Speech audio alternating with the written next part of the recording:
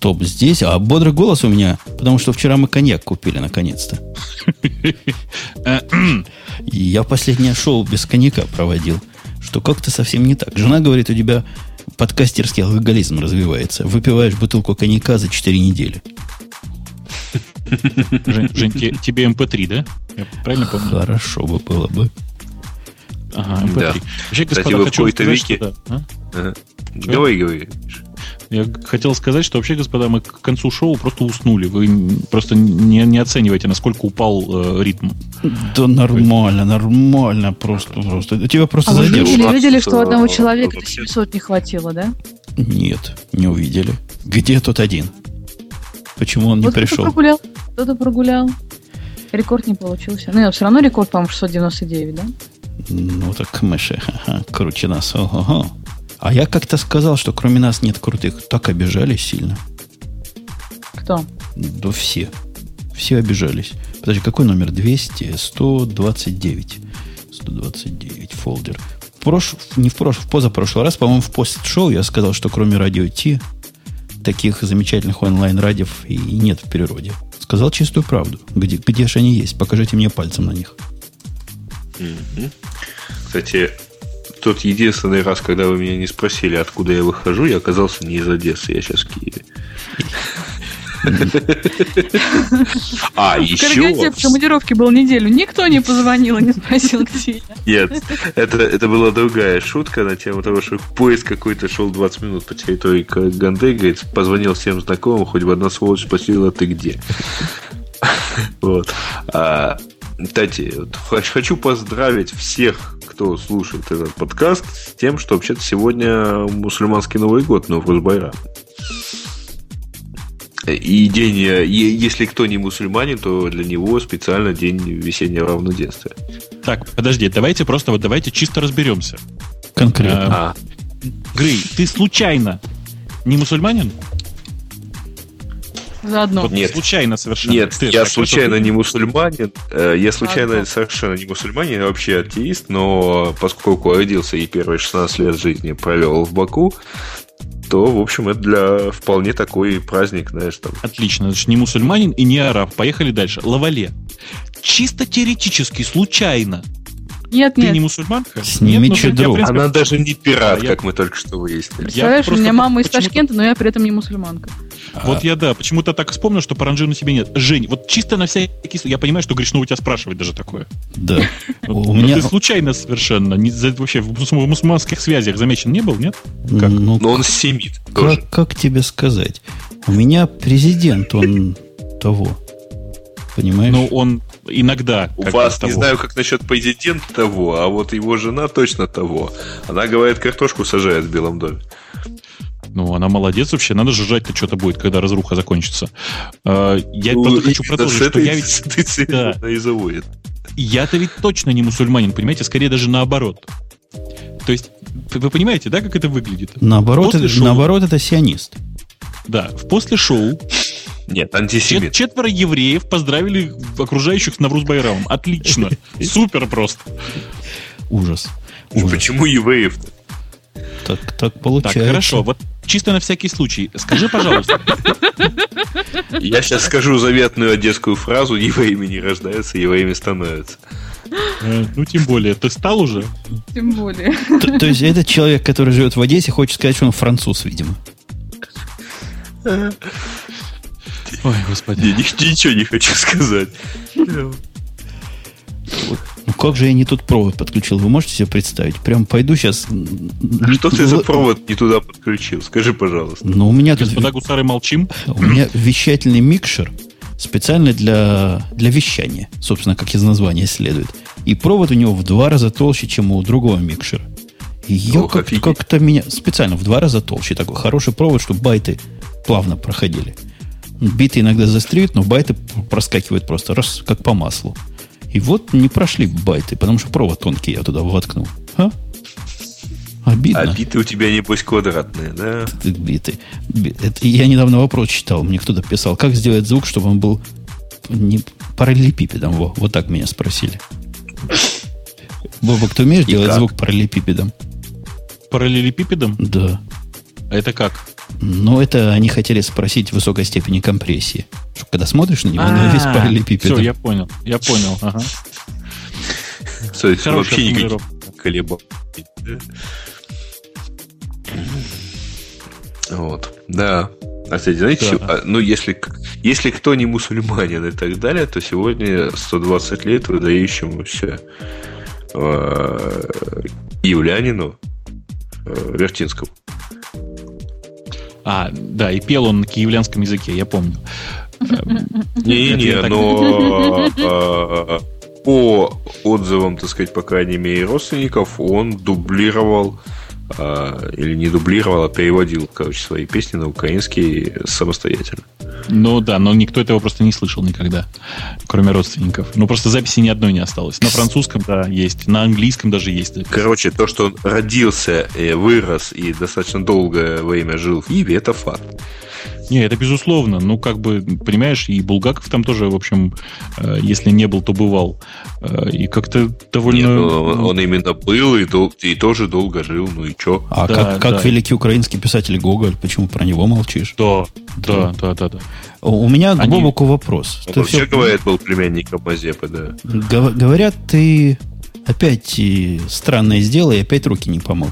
Ты на подкон ездил, что ли? Нет, я ездил выпить с Коровкиным. Коровкин оказался буквально на подконе, а я поехал выпить с Коровкиным. Отлично, между прочим, выпили это с Коровкиным. Это когда, Лавале, пойми, пожалуйста, вот когда мы заходим на Torrents.ru, это мы пираты. А когда он ездит в Софрина, это он не на подкон едет, это он с Коровкиным едет. Подожди. Случайно оказался подкон. Можно я чуть-чуть продолжу вашу замечательную аналогию? Вот вы, когда заходите на Torrents.ru, вы не пираты. Вот когда качать начинаете, пираты. Так вот, когда я приехал, встретил Коровкина, это не считается, а когда ты с ним выпил, это не подкон. Подожди. Это тоже не считается, а вот то, что это все было на подконе, это не считается. Потому что было с Коровкиным. Не считаю. Я вот сейчас прямо сейчас открываю подкон.ру, они чувствую, меня бьют ногами, я не могу не отбиваться. Подожди, Бобук, подожди. Ты скажи прямо, ты голым на столах плясал? Ты знаешь, нет. Я же не на подконе был. В пижаме ходил? Значит, ты на подконе был, да. В пижаме ходил? Нет. Значит, не было на подконе. У него пижамы нет. То есть ты без пижамы ходил? Я его спросил первый вопрос. Без пижамы? Ты в трусах ходил? И танцевал не на столе, а на стойке, да. Угу. Еще раз. Сознался. Конечно, что да. У меня свидетель, кстати, есть. Я не один ездил. А фотка есть? Фотки, я не знаю. Там весь подкон свидетелей были, да? Как он не танцевал на стойке, не в трусах. Меня просто задолбали в Твиттере товарищи, которые пишут про подкон, что у меня уже сил нету, честно говоря. Слушайте, да ладно. На самом деле там людям явно вполне себе весело, там есть что пить, там... Вот, правда, к сожалению, я там купил в баре последнюю бутылку Red Label, поэтому там уже нет виски. Ну, по крайней мере, то есть прилично. там уже нечего пить? Там, ну, почему? У вас на двоих с Коровкиным была бутылка Red Label. Мне почему-то вспомнилось. Джентльмен, кто-нибудь может меня упрекнуть, что я не плачу за свой виски, да? Вот оно, да. Короче, не знаю, как там у них на подконе. Сегодня день рождения Твиттера. Подожди, дай про подкон поговорить. Нам всем интересно. Нас туда не зовут, нас там не чествуют. И мы там чужие на этом празднике жизни. Вот заслали гонца туда. Буквально засланца. Кто кого заслал? Подожди. Мы тебя все организации заслали, просто не говорили об этом. Теперь ждем отчета. Почему? Я не понимаю, почему тогда денег не заслали в оркестр? Почему я за свой счет ездил? Потому что отчета еще нет. Пока нет отчета о командировке, командировочный тебе не выплатят. Подожди, у меня есть много денег, но на таком месте, из которого вывести их нельзя. Знаешь, да, Яндекс деньги называются. Присылай, я умею выводить, отлично. Присылай. Вполне можем оттуда. У тебя их там, кстати, сколько уже набежало, ты скажи, хоть вот порадуй. По-моему, 9,000 уже. Чего, рублей? Да. Это не долларов же. Это много считается. 9 тысяч рублей, ну это, в принципе, ты можешь купить где-то примерно половину 90 коробков спичек. 90 коробков спичек. А айфона как? В айфонах есть? Да я не понял, у них просто спички в дефиците. Подожди, айфона 1/2,5, это как сказать? Четверть. 3/5? Ну, то есть, короче, короче, либо слегка бэушный, действительно половину, вот, либо придется чуть-чуть добавить. Но я тебе добавлю, если ты соберешься покупать в России iPhone, ну, чисто, чтобы позырить на это. Чтобы поржать. Давайте все-таки вернемся вот это. К Твиттеру, правда, сегодня 3 года исполнилось? Может, выпьем за это? И чего? Ну, там кто-то коньяк что купил. Сразу пить-то? Ну, Что ты купил сразу Red пить, я не Label. понимаю. Женя купил... Ты спрашиваешь, что пить? Не, ну почему сразу пить? Я вообще... Еще раз, я до сих пор не оправился от того, что я пил, честно скажу. То есть это просто лучшее, что там было, чтобы вы понимали. Причем, вы понимаете, да, что Red Label, он вообще как бы дерет горло, его нужно запивать. Мы его запивали тархуном. Это называется коктейль. Ты почти космополит. Космополитен внутри намешал. Космополитен для дальтоника. Жень, потом он ходит по всем ведущим и спрашивает, кто здесь мусульманин. Пьян. Слушайте, я не настолько пьян был, но вообще, если бы, в принципе, я выпил весь литр в одно лицо, так сказать, в одно лицо, я бы с удовольствием действительно подходил ко всем и спрашивал, слышь, ты мусульманин? Много. Нет, главное, слушайте, вы главное вот, дорогие слушатели, вы поймите меня правильно, я нормально отношусь к мусульманам. Просто это отличный повод поржать.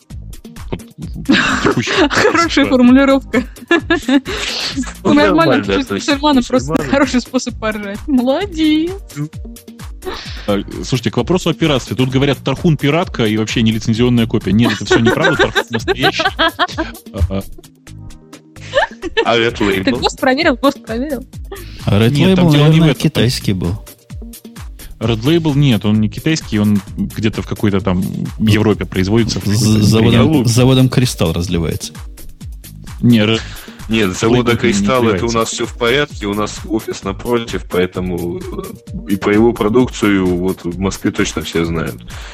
Я имею в виду московский индекс. Лавали, я хочу, чтобы ты как человек широкодушный и просто молодец поздравила свою предшественницу. Она там все призы получила. Где там? Ну, вот на подконе говорят, твоя предтеча получила все призы, которые можно было получить. Нет, что, она без пижамы там ходит. Вау. Без пижамы. Какие-то можно было, кстати. А ты не видел? Вот. Нет. Что, Бобук, все видели без пижамы, а ты не видел? Где ты был? Так я же объяснял вам. Повторяю еще раз. А ты лежал под барной стойкой. И в радиопути попадают не понимаешь просто. Он специально помехи в это время включил. Мы слышали, Бобук, в радио эти девушки попадают. Да. Вот именно таким образом попадают. Я в 10-й раз уже всем сказал. Я просто в 10-й раз уже всем сказал, что в радиотипы девушки попадают не через постель. Не через постель. Ну, совсем не через постель. Мне это напоминает фразу из одного из произведений Стругацких. Какова она в постели, он не знал. Он с ней никогда в постели не был. Он был на столе, там, на ковре. Да. Город обреченный это называется, по-моему, да, Грей? Да, это оно. Слушайте, я тут зевать начал. Какие-то скучные темы. Слушай, ты всегда зевать начинаешь. Нам, как плохо слышно стало тех, кто заливает мне файлы. Как у вас интернет узок, байты круглые, проходят, квадратные застреют. Да, плохо у вас все. А у меня просто интернет вот лежит рядом в виде маленькой коробочки названием HDMI модем. Слушай, ты главное не сломай коробочку-то, а то все, и пипец, нету интернета. Да, интернет нам нужен. Мировой кризис, все дела. И есть запасной. Запасной интернет. Внутренний. Где Wi-Fi через аналогичный модем. Ужас. Что-то я хотел сказать. Слушайте, давайте я с вами поделюсь еще. Что ты с нам сделаешь? Давайте я, говорю, с вами поделюсь еще. Я тут просто в порядке личного эксперимента начал опять записывать будильник. Так я вам скажу, что все эти гнусные истории о том, что у русского стинга нет слушателей, это все байки. У кого чего нет? Вот, что у подкастов нет слушателей. Мол, нет у нас, видите ли, культуры слушания подкастов. Ну, это все, короче, звезда провокация. В случае у нас еще нет культуры чтения блогов, вы знаете? Потому что получить подкаст, который 1300 людей скачивают по подписке, причем получить его буквально за неделю, мне кажется, что это как-то тяжело. Представьте себе, сколько вы будете делать блог, на который за неделю подпишется 1000 подписчиков. Я не знаю, это долго как-то. Тебе знаешь, я что подозреваю, что ты говоришь о будильнике, да? Да. Тебе в ответ злоязыки, знаешь, что бы сказали? Они говорят поразительные фразы. Я там уже удивлялся у Эльдара. Это Эльдар начал всю эту бодягу, всю эту волну погнал. Так вот, там говорят, вы же знаменитости, вы же это селебрити. Понятно, что вас слушают. Вот ты же знаменитость. Ты понимаешь? Да, у меня там просто на каждом шагу написано: это подкаст знаменитого Бобука.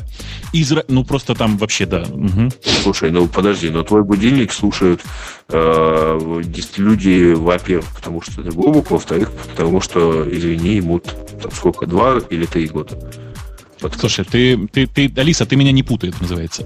Так вот, в первые дни там по подписке было 22 скачивания, 25 скачиваний, понимаешь, да? То есть старых слушателей там было меньше 100. Понимаешь? Это все, это новонабежавшие. То есть это 1000, это новонабежавшие слушатели.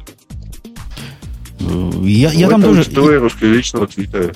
Я там тоже рассказывал, где-то выступал, что подкастеры какие-то пессимистичные. Сами подкастеры говорят, мол, больше 100 человек не заполучить.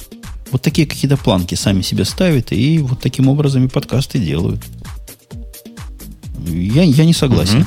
И я там сказал, что любой подкаст, вот как Эльдар сказал, что любой подкаст раскрутит до популярности, а я скажу, что даже и раскручивать не надо. Правильно сделанный подкаст, например, «Мальчик-девочка», как я там и высказался, абсолютно без всякой связи, о чем они будут говорить. Кстати, твой мальчик так и не пришел разговаривать. Мой? Ну да, твой мальчик. А с кем он который должен? обычно к тебе приходит. Какой мальчик? Мальчик обижен. Ты Диму имеешь в виду или как? У нас просто, если бы ты слушала подкаст Умпутуна, который подкаст.умпутун.ком, такой сайтик есть, ты бы знала, что там мальчиком называют другого человека. Совсем. Попалилась. Какого? Попалилась. Который мальчик. Который обычно тихо за стеной себя ведет. Да. К которому подружки приходят? Вот, именно он. Вот это мальчик. А Дима это не мальчик, но муж. Он сказал, что его Бобук все время обижает. Да, я такой. Постоянно Бобук обижает его, и вообще он чувствует в нашей компании себя старым и лишним. Представьте. Ай. Это все из-за тебя, Лавалин. Конечно. Он, наверное, принял за чистую монету, что тебе 16 лет. Так почему же он лишний? Не знаю. Я ему скажу, что ты очень интересовался. Он сразу придет.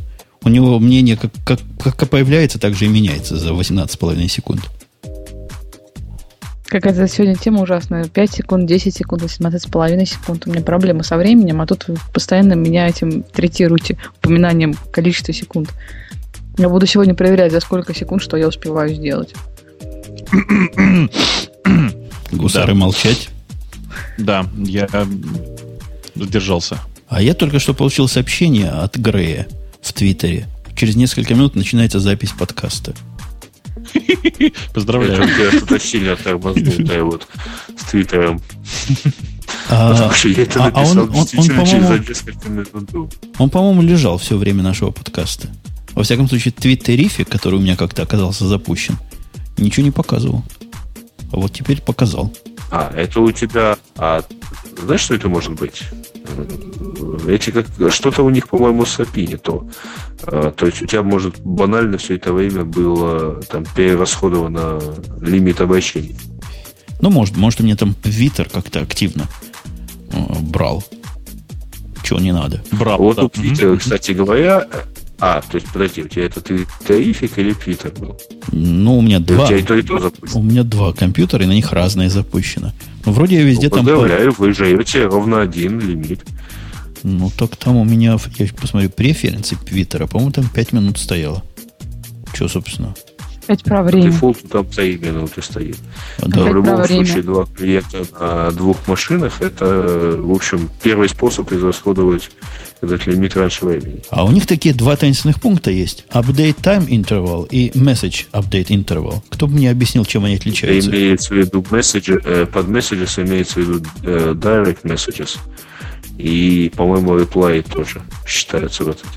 О, как у них прямо все не по-человечески. Хотя, да, таинственный пункт, потому что я уже его один раз объяснял кому-то у себя в Твиттере, не помню кому. А я, кстати, разобрался вот про пиратство. В хакнутом Apple TV разобрался, в принципе, как она в Boxio называется программа. Вполне нормально. И вот если ее настроить как следует с головой, там примаунтить нужные вещи, там все как надо, по SSH туда зайти, все нормально работает вполне. То есть явно не... Ты не пират. Boxio. Ты не знаешь Boxio, коллега Бобук? Это хакаешь, когда стиком Apple TV, то появляются такие там штучки. И там всякие штучки. Можно... Должен сказать, что достаточно кривая все-таки панель, по моему ощущению. Не, там их 2. Там их больше, чем 2. Я там много чего поставил. Все остальные кривостью просто поражают. А Boxio вполне нормально, человечески так сделанная. Она какая-то альфа у них там. И ее раздают вроде как не всем, но вроде всем дают приглашение. Ага. Да, там я пробовал, там есть одна какая-то. Но вот она меня, честно говоря, поразила своей кривостью. XBMC или XMBC, что-то такое там есть еще. Ага, да, что-то такое. Вот она, правда, кривая какая-то, причем так конкретно кривая. Я так и не понял, как туда файлы добавить. Там не то, что кривость, там такой нечеловеческая логика. Например, я вчера минут 40, вот не привычу, искал, как отключить субтитры. Там все время показывают субтитры. Отключить их просто я смог только таким хаковским, гиковским методом. А для простых человеков, по-моему, их и нельзя отключить. Ничего, у меня какой-то плагин к этой штуке привел к циклической перезагрузке Apple TV. Пока я туда не зашел по SSH и не удалил этот самый плагин к черту, чтобы он перестал, чтобы ему было просто неоткуда загрузиться. У меня так и ничего не получилось. Что это было? Что-то у кого-то упало. Это у меня упала маленькая пластиковая штучка. Нет, не пижама. Судя по звуку, это была большая и железная. Не, она у меня тут ламинат просто. Упал? На ламинат. И упал собаку. Прошу прощения. Прошу прощения. Слушайте, господа и дамы, я что-то как-то не очень хорошо себя чувствую, видимо. Я, пожалуй, что сейчас отвалюсь. Да, я всегда. Я потом уже вчера не помню времени, когда бы хорошо бы себя чувствовал и выражал бы желание сидеть вот буквально долго. Это режим пенсионера. Понимаешь, это режим пенсионера.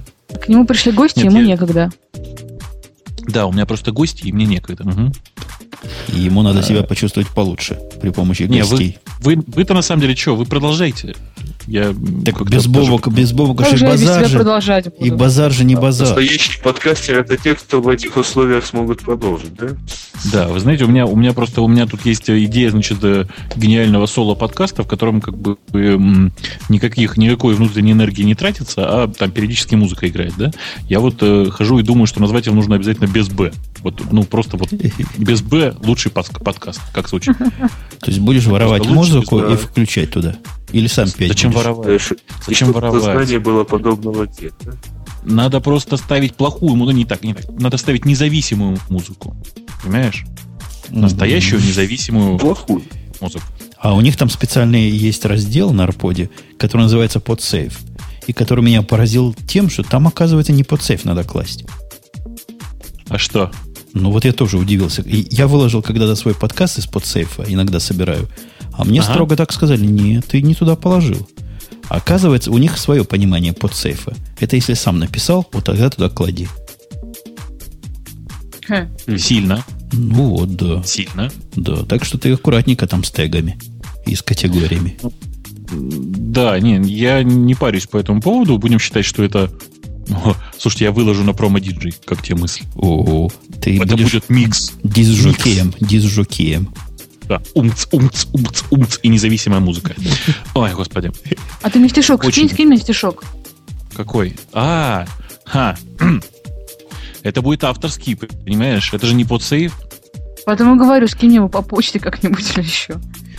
Обязательно. Слушайте, я что-то правда, я, пожалуй, пойду, вы там продолжаете или не продолжаете. Ну иди, мы не будем вообще... Другие бы настаивали. Был бы Дима, не отпустил, а мы отпустим. Да. Мы отпустим. Окей, хорошо. Давайте. Я тут, я вас еще буду, наверное, слушать, пока вы тут Он будет нас слушать, наслаждаться и записывать, как тут товарищ майор. Да. Давайте я даже отсоединюсь и запущу программу слушалку. Пока. Пока. Лавале. Теперь ты главная по Москве. По Москве? Да. И ну, ты не московская, конечно, но при Москве. Главное, при Москве. Немножко, слегка. Так. Я хочу вам немножко... Блин, какие ужасные фразы. Хочу вам немножко изменить, звучит ужасно. Короче говоря, беру отпуск, и, скорее всего, в какую-то из суббот я не смогу присутствовать. Это ужасно. Грей поговорит с Аляпкой. Я уже заранее скучаю. Он ее большой друг и уговорит ее подменить тебя. Ура. Я не буду так сильно страдать. Страдать будет после этого только Аляпка. Да и без этого страдает. Почему что? И Грей все время гнобит. Он ее гнобит, понимаешь? Он еще в подкаст пришел. Кто ее выжил, по-твоему? Злые языки говорят, ты выжила. Но в самом-то деле выжил-то Грей. Как? Так как? Ты на что жал? Выживал. А, выживал. Я думал, выжимал. Испугалась немножко. В общем, все, молчу. Почитал. Замечательный ирландский анекдот. Ирландец зашел в паб, владелец. Извините, мы открываемся через час. О, я подожду. Не возражу, пока выпейте что-нибудь. Слушай, а у тебя с такими прекрасными данными, Бобок уже тут поддержал бы меня. Грей молчит. Ладно, я тебе... Почему ты Грею? Какие у него данные, Я вот господи. тоже пытаюсь понять, кому ты это говоришь. Господи, какие данные. Это меня... Грей посмотрел на себя в зеркало с одной стороны, с другой стороны. Да. Это в прошлом подкасте, который... У меня зеркала нету, я могу только веб-камеру запустить. Так вот, с твоими данными, неподражаемая Лавале, не думаешь ли ты о сольном или парном подкасте? Так твой же мальчик, который не совсем мальчик, а немножко мужчина, он даже вот предлагал, а сам на сеновал не пришел. А ты ждешь. С тех пор ждешь. А ты сможешь с ним совладать? Я бы даже сказал, что он не мальчик, он муж. Ты с ним совладаешь? Сможешь? Ты не будешь молчать и не будешь стесняться. Потому что тема у него там, на что похож Винни-Пух, например. Это очень популярная тема. И почему шлагбаум поднимается вверх, а не в бок, например. Ну, кстати, я видела много парковок, на которых шлагбаум уходит вниз. Вот. Это тоже хорошая тема была бы, наверное, часа на полтора. А про Винни-Пух это замечательная тема.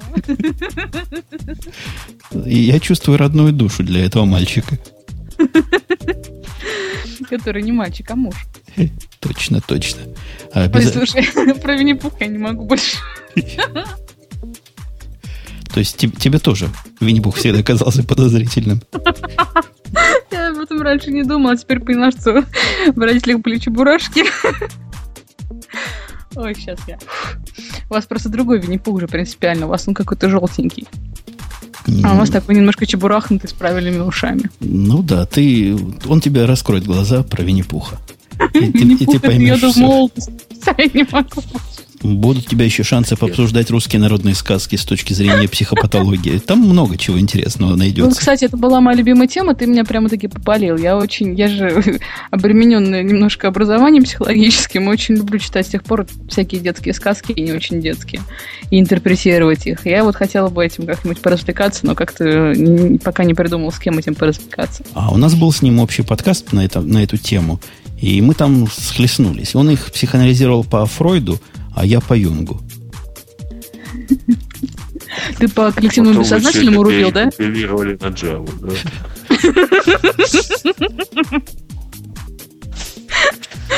У меня горло болит, смеяться больно. Ну Слушай, ну ты целый подкаст не смеялась. Ты уже оторвись, что ли, я не знаю. Да и людям приятно. Да. Добрым утром. Вот, видишь, народ уже меня нарезает. настропалил нарезать на рингтоны, да. Ты знаешь, я тебя опять назвал. Ты слышала, да? Аляпкой, да. Да что ж со мной такое-то? Все-таки, наверное, ты понимаешь, да? Старые связи, они крепки. Так вот, знаешь ли, Лавале, я всегда выступаю против нарушения нашего Creative Commons, которое прямо говорит не делать порожденные работы. Но в твоем случае не преследовал. У нас там выложили. Потому что, по-моему, такое надо нести в народ. Вот так вот. Что, ты против быть в рингтонах, в телефонах? Я его даже не слышала еще ни разу. Говорят, я когда еще слушал подкаст Васи, там он все время рингтоны записывал. Может быть, нам тоже по заказу брать за особые деньги, записывать рингтоны? Да, а как ты эти деньги будешь получать? Тут же все за пиратство. А как на Яндекс деньги будем переводить? На твои, да, которые заколдованы. Поставим кнопку «Перевести туда, откуда нельзя вывести». Спрятать. Надежно спрятать и закопать. Там будет клад. Ой. Посмеялась, и горло опять заболел. Ну вот. Даешь пиратские рингтоны, да. Рингтон с радио Тиком, да. Нужно делать, нужно. Особенно со всякими дурацкими вопросами. Надо по заказу там Коля, вставай. И ты же вставай, сукин сын. И он сразу просыпается, Коля. Вот если ты будешь так говорить, а если я буду говорить? А ты так засмеешься, Коля, что он аж вздрогнет. Вставай, Коля. Он, наоборот, в подушку крепче прижмется, скажет, не будите меня. Я такой сон видел. У меня на работе на этой неделе попросили автограф. Я была так тронута, что я передаю привет неизвестному, который у меня прямо в офисе, в моем кабинете зашел и попросил автограф. Я была очень тронута. А ты селебрити в смысле, радио-селебрити, да? То есть на улице тебя не узнают пока? Не, меня на улице недавно в метро узнали, было очень грустно, потому что человек долго посмотрел, долго сидел. Кстати, вот тебе, наверное, понравится. Он сидел долго напротив. Человек, вот передай ему большой привет, который позавчера ехал со мной в метро. И когда я пошла к выходу, он остановился, хотел меня за рукав, сказал: вы Аляпка, да? И покраснел. Я сказала: нет. Он сказал: извините. Я бы на твоем месте ответил: почти. Ранен, хотела сказать я, да. Или по морде сразу, как ты смел, наглец.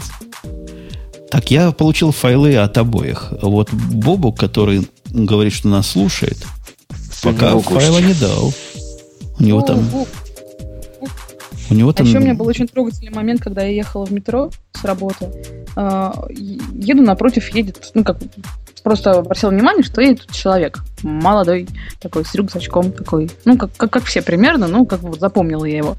Захожу в метро, после пересадки вижу одно свободное место, сажусь, вижу опять напротив вот же молодой человек. И он так нервно ерзает, а я тоже мне неудобно, но место было всего одно свободное, оно было напротив. Я думаю, человека, наверное, какое-то преследование, что-то вроде того.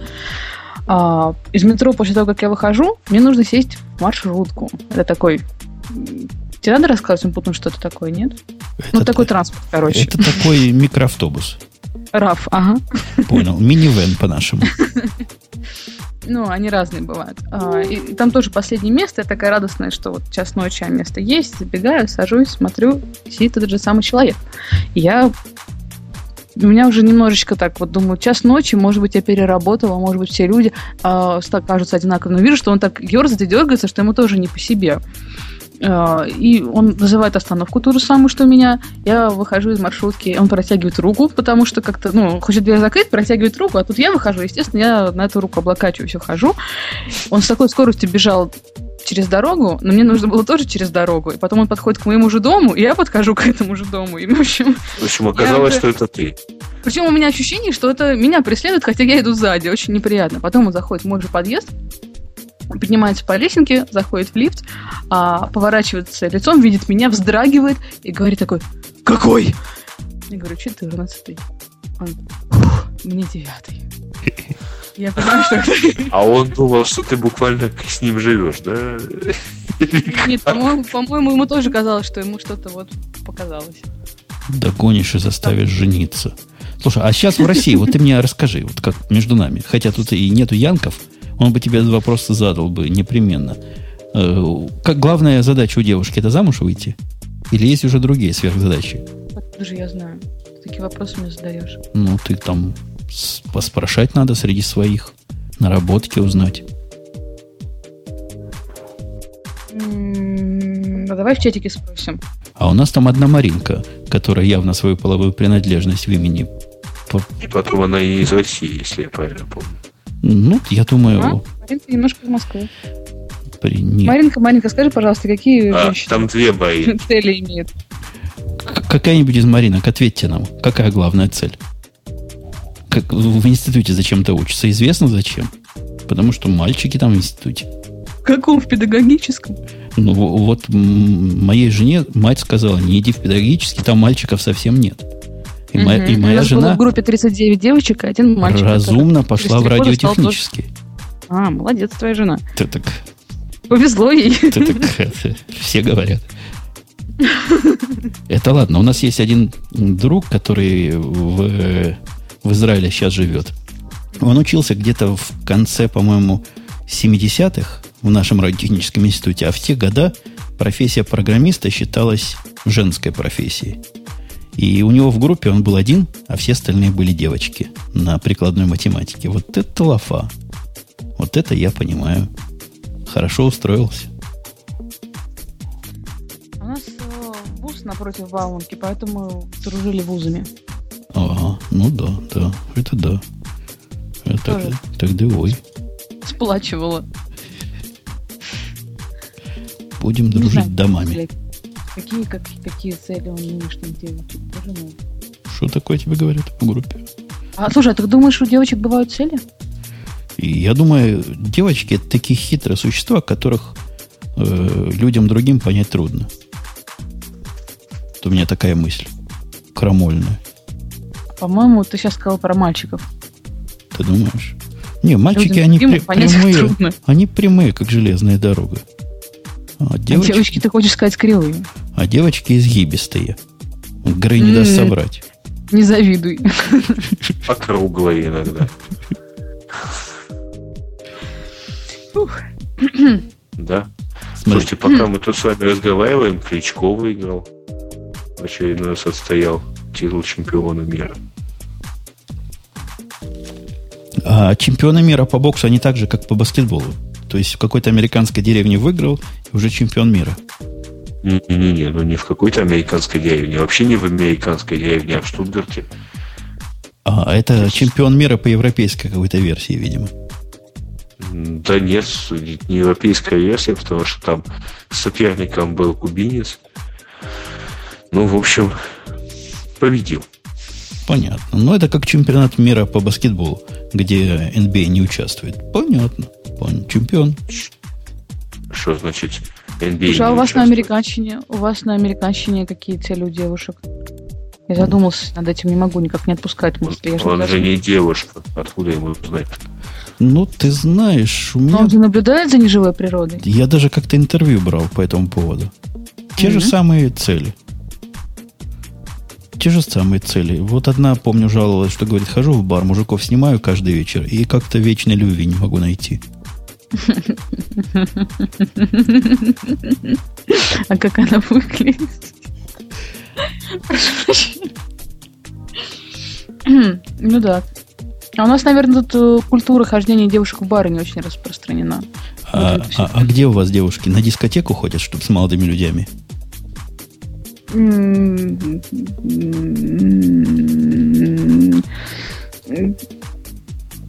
Я задумалась. Ну, где? Прошу помощь зала. Где-то же есть такие места. Ходят. Нет, я помню, что мы когда-то ходили во всякие... Это называлось хайпатив клуб. В общем-то, да, это, наверное, самый близкий аналог бара. Потому что в клубе ты сидишь в баре.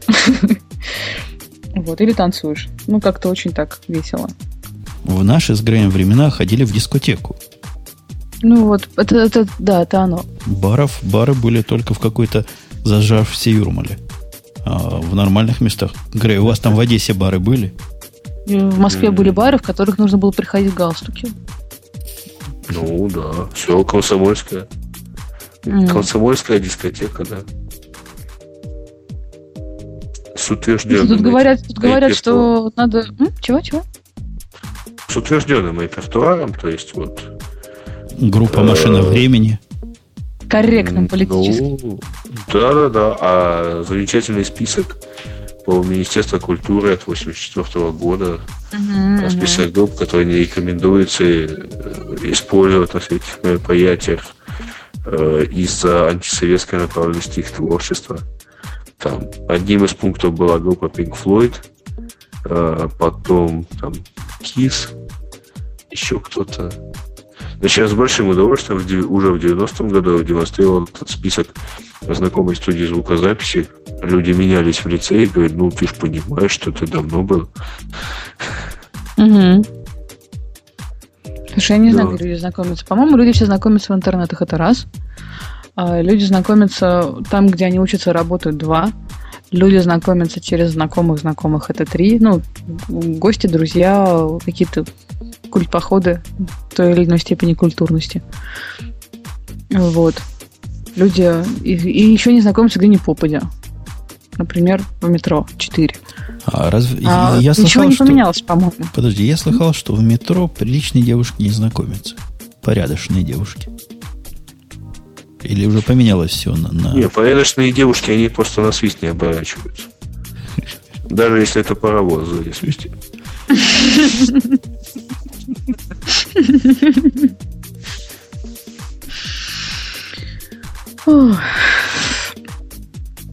Не знаю, знакомиться, мне кажется. Смотря какое метро. Есть же ветка метро, которая, например, ведет в на юго-западную. Ну да, университет юго-западная, все понятно. Как бы там неизбежно. С кем-нибудь познакомишься, и это вполне себе очень даже приличное занятие знакомиться на такой ветке метро. То есть у вас знакомство со студнями считается чем-то нормальным, да? Почему же студнями? Там же не только студня. Там еще и преподавательский состав. Я понял. А есть рабочие районы и станции метро, ведущие в рабочие районы. Вот там как-то уже не очень будешь знакомиться. Ну, на самом деле, я То есть метро знакомила всего 2 раза. Вот эти рабочие районы, там, наверное, какие-то рабочие. Они где работают? Не знаю, потому что эти районы на самом деле называются спальни, они там спят, а работают в каких-то других местах. У меня просто в голове совершенно не укладывается вот состояние, что сейчас в Москве где-то есть заводы, на которых работают рабочие. Подожди, я слышал радио «Эхо Москвы», там все время есть реклама колбасы Останкинской. Ее же кто-то делает, какие-то рабочие, ее как-то молят. Я даже боюсь представить, но ее же наверняка делают из каких-то останков, да? Раз Останкинская. Не, Лаваля, у меня к тебе другой вопрос. Кстати, про мясо, Грей. Ну, я же еще не поезжал. Да, я не поезжал еще. Я очень жду, когда ты приедешь. Я тебя хочу спросить, почему ты пролетариат не любишь? Почему же я его не люблю? Ты сказала, рабочие районы тебе не нравятся. Что это такое? Это какой-то позор. Почему же не люблю? Не знаю, не любите пролетариат. Ты как-то неверно истолковываешь. Ну, представь себе, как можно познакомиться с рабочим человеком. Он такой поработал, и теперь едет домой спать. А может он не спать, может он едет Чехова читать. Ну, слушай, если он работал, то он наработался. Если он наработался, то он неподходящий кандидат для знакомства, нет? Ну, я не знаю. Я одно время был представителем пролетариата. Первый месяц тяжело. А потом нормально как-то работаешь, голова не думает. Даже какое-то всеобщее расслабление мозга. Потом его хочется чем-нибудь занять. Пролетариат любит в шахматы играть. Я за это пролетариат не люблю. Ой, мне замечательный анекдот вспомнился про Фиделя Кастро. Знаете? Говори я, наверное, нет, говори. Ну, анекдот, кстати, рассказанный в московском офисе Яндекса. Мне Фидель Кастро выступает на митинге перед кубинскими, так сказать, товарищами и рассказывает, что, мол, надо, так сказать, сплотить свои идеи перед угрозой империалистической контрреволюции. И надо приводить в порядок народное хозяйство коммунистического государства. И в целом, товарищи, пора работать. Первые ряды. Пора работать. Средние ряды. Пора работать.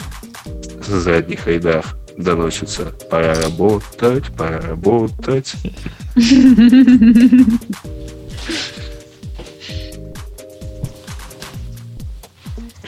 Ой, там какое-то движение, кто-то пришел. Это я отодвинулся в сторону новой батарейки. У меня батарейка закончилась, пока я с вами тут курил.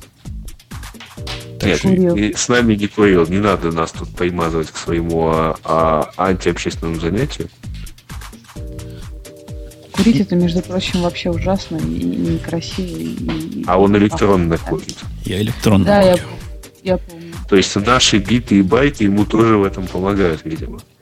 Сейчас затянусь парой битов. Ой, круглых. Я, по-моему, говорил, что одно напрягает только в этом курении. Я купил теперь вот эти штучки, которые заливают. Там везде череп с костями. Ну, это же никотин там в большом количестве. То есть, если выпить, помрешь. Вот они тебя всячески предупреждают. Те самые капли лошадиные, да? Ну да, вот те самые, которые тушканчиков разрывают нафиг. Вот у меня там такие черепа, страшное дело. Не пробовал? В общем, если вдруг встретишь Ксению Собчак, не давай. От чего? Ну, зачем ей лишние капли никотина?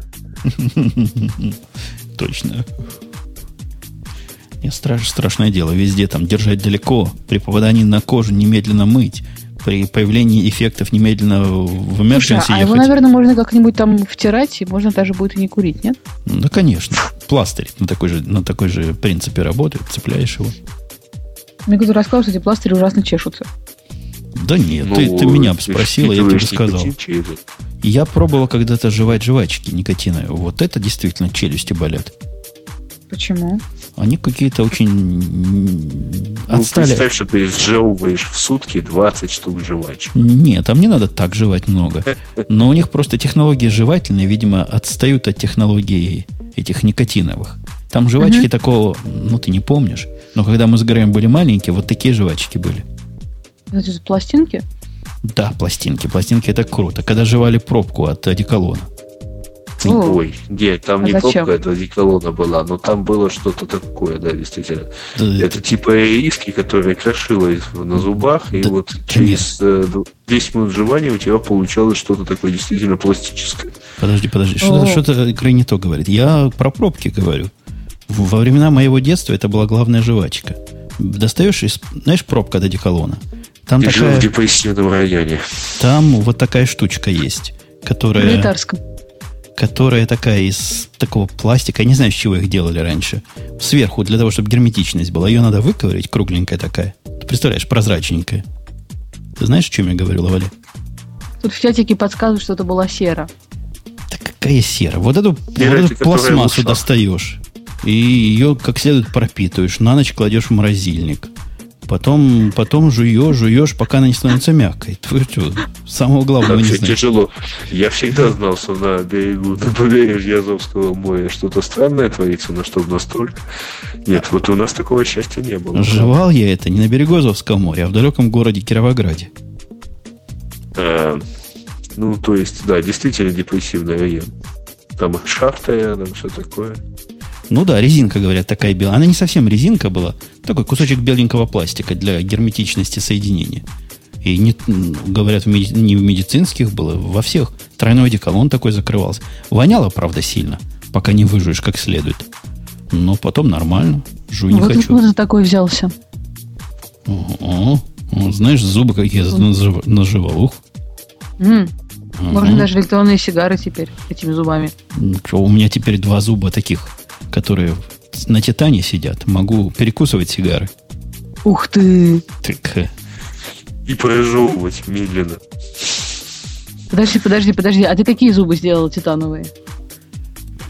Которые импланты титановые. Титановые. Это зуб такой, клыки или которые... которые 5 и 6. Как раз с одной стороны, чтобы откусывать удобно было. Ну да, боком. Класс. Мечта детства просто. Ты думаешь, если бы клыки сделал, мог бы раздирать на части очень успешно. Да нет, я как раз вот со временем поняла, что нужно вот так нужно. Чтобы 5 и 6 зуб были такими вечными, чтобы можно было ими все перегрызать, отрывать, откусывать. Да, ты молодец. А изоляцию, знаешь, как я теперь могу с проводов снимать? Ты просто не задумывайся. Хотя для этого передние были бы хорошо, искусственные, если были. У меня был друг, у которого зуб до самого конца был с такой специальной щелью. Он сильно им провода очищал. А обжимать он мог провода своими зубами? Я только хотел спросить, он обжимал сетевые пачкоины, не умеет обжимать? Нет, тогда не было еще. Тогда был только ArcNet, это называлось, кругленький. Там зубами трудно было. Аксиал он подписал. Нет, не было такой опции. Такие зубы, чтобы можно было как аксиал обкусать, значит, отдельно землю, отдельно жилу. Это специально надо круглые зубы. Я вот недавно слушал книжку одну. Так там рассказывали, что вначале гильотину хотели полукругло сделать, как полумесяц. Но потом подумали, что не под каждую голову подойдет. И сделали ее косую. По-моему, какое хорошее инженерное решение было. Ну, это как тот самый автомат для бритья. И вроде Первый раз? Да. Ну, все типа физиономии разные, но первый раз, да.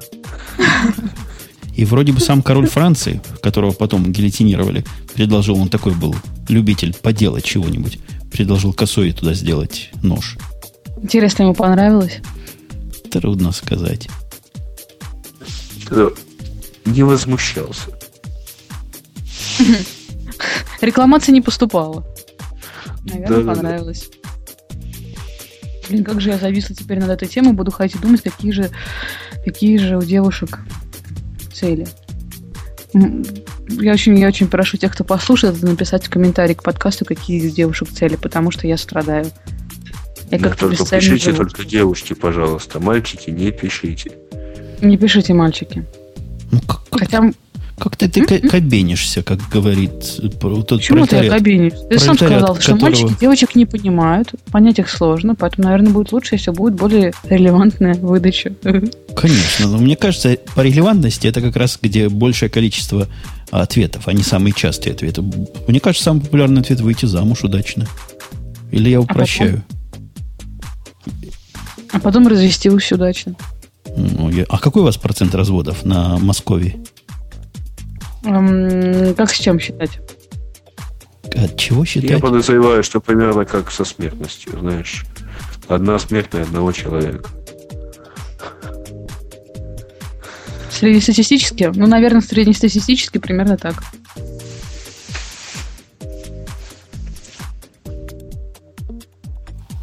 Это я тут затянулся. Говорят, что цель у девушек — родить ребенка.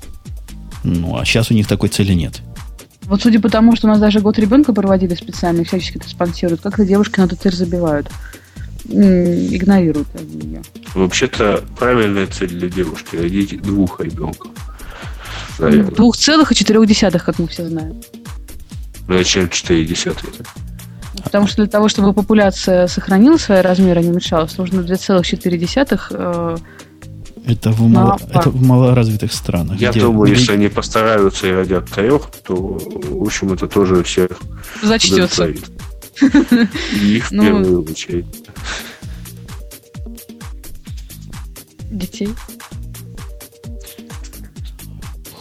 Вот. Господи, как ты страшно дышишь. Это я выдыхаю. Я кольца пускаю. Чтобы доказать всем, кто меня... Я задал у себя вопрос, кстати, в подкастике. Каким образом представляют себе слушатели радиоканал Пентхаус и Плейбой? Вот я просто в загадке в полнейшей. У меня в спутниковом радио есть такой платный канал. Каждый из них стоит, по-моему, по $9 в месяц. То есть $9 в месяц... только за звонок в Доминиканскую республику. Чего там такое рассказывают? Из того, что обычно показывают. Ну, вообще, Playboy, наверное, может рассказывать и вполне такие нормальные то, что печатается, собственно, в статьях, в конце концов, там журналу Playboy давали интервью очень хорошие люди. Ты хочешь сказать, что Playboy покупать для того, чтобы статьи почитать? Ты кого тут доришь? Я не знаю. Я Playboy никогда не покупал, у нас его не продают как-то. А, наверное, уже продают, но в общем все равно не покупал. Когда его у нас начали продавать, как-то стало неинтересно. Но в конце концов, там те же основатели Гугла давали же интервью Playboy, наверное, для того, чтобы его кто-то там прочитал. Да вряд ли. Им просто надо как-то площадь между картинками заполнить чем-нибудь. Никто эти интервью не читает. Ну что вы? Какие интервью? Вы о чем? Там, понимаешь, есть такой бесполезный для девушек журнал под названием Playboy. Бесполезный, потому что там мальчик. Все девушки Playboy смотрят. Как? Вот кто на самом деле его смотрит. Слушай, а какая альтернатива для журнала Playboy? Есть что-то для девочек? Есть же рынок? Он называется Playgirl, но его покупают только геи. А которые девушки покупают. А у вас был журнал... Девушки, которые покупают, они делают вид, что они не лесбиянки и смотрят на девушек. Подождите, а у вас был журнал Андрей. Это разве не в эту сторону было? Я даже не знаю таких журналов. Я тоже как-то не знаю таких журналов. Я его видел однажды... А вы откуда знаете такие журналы? Я его видел однажды в аэропорту Бен-Гурион. Он был запечатанный в пакетике, как рядом стоящий Playboy. Поэтому я с тех пор решил, что... Это есть вот сакраментальный вопрос. Доктор, откуда у вас такие картинки? Подожди, что, в аэропорту Бен-Гурион запечатаны только те журналы, которые из Москвы доставляют? Те, которые нельзя распечатывать на людях. Нет, там запечатано не поэтому, я подозреваю. Он запечатан для того, чтобы его нельзя было взять в руки и посмотреть постранично. Значит, тогда его покупать не надо. Всякие там Macworld, и тогда еще были журналы PC World, еще чего-то, байты. Всех можно было листать. А вот эти так стояли особнячком. Потому что там, понимаешь, даже если ты пролистаешь весь Macworld, ты его не прочтешь. Вот если ты пролистаешь весь Playboy, ты его просмотришь. И что его еще покупать-то? Вот я говорю, видимо, и Андрей из этой же серии был. А может, не Андрей, может, Антон. Не, по-моему, Андрей. На А назывался. Вот. Говорят, что ты палишься. Так я же осмысленно это делаю. Хоть и не в самом трезвом состоянии, но вполне себя еще контролирую. Хоть и обкуренный. Ой, обкуренный, да. С этими сигаретами проблема трудно остановиться. Надо покупать либо совсем с малым количеством никотина, чтобы курить постоянно. Потому что замечательное занятие. Куришь и куришь. Слушай, а ты вроде бы как трубку меньше курил, да? Нет, трубку, конечно, дольше куришь. Трубка — это процесс часа на 1,5, к которому готовится. Нет, я имел в виду по количеству. Подождите, мне кто-то звонит. Секунду. Рабочий телефон звонит. Звонит, неважно. О, Господи.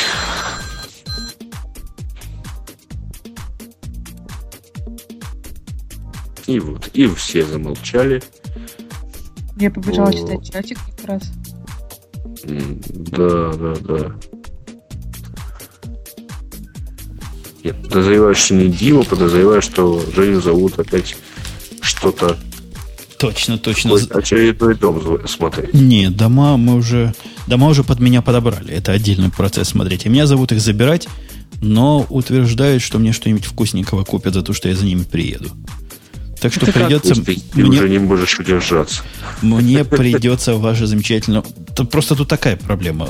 Хочешь с вкусненьким привезешь, а не хочешь без вкусненького привезешь. Потому что не забалуешься. Но деньги втягивают, да. Так что мы будем... Вкусненькое это что? Это термитики? Или что там у вас популярно вкусненькое? А что есть термитики? Я не знаю. Говорят, что в Штатах очень много домов с термитиками. Так надо проверять на термитность, когда покупаешь. Есть специальный человек. Вот за это ему платишь отдельные деньги. О, боже мой, отличная специальность. Да. Я термитчик. Там много чего проверять надо. Например, дома, которые, по-моему, старше, чем 74-го года или 76-го, их надо проверять на краску. Потому что там такая краска была, от которой все помирали нафиг. О, класс. И после чего продавали свои дома тем, кто не догадывался их проверять. Они помирали, как они могли их продать? Но она как-то для детей они опасна. Сначала продавали, а потом помирали. То есть она сама по себе вроде не опасна была, но если ее жрать, то просто плохо было. Не жри, пожалуйста. Если ты подходишь и Не начинаешь жри краску с домов. Ну так дети мелкие, они что не соображают в этом. Что можно жрать, что нельзя. Девочка, ты что на берете делаешь? Шок, шашу. Это то же самое. Крошку ем. Все, на этом будем Я могу вас оставить поболтать, если хотите. А могу я отключить? Нет, будем... Вот тут уже народу спать хочет. У кого-то 3 часа ночи начинается. Все, останавливаю это дело. Спасибо всем за внимание. Спасибо тебе, особое Лавале, что ты поддержала. Мы просто не заметили отсутствие бойца. Как был Бобук, так нет Бобука. А мы продолжали языком. Да. Все, в общем, пока. Лавале, посмейся под конец, как-нибудь весело. Так, вот что-нибудь в таком роде. У тебя скучно получается же. Хорошо, в следующий раз буду я смеяться. Вместо меня я хочу такой рингтон. Ну все. Пока, останавливаю. Пока. Все, я их остановил и буду с вами тоже. Сейчас кнопочку найду, как обычно. У нас бывает вот кнопочка здесь. Нажал. Пока. На следующей неделе все там же, на старом месте, в старое время. Американцы, помните, у них время еще вроде бы не перевели. Пока.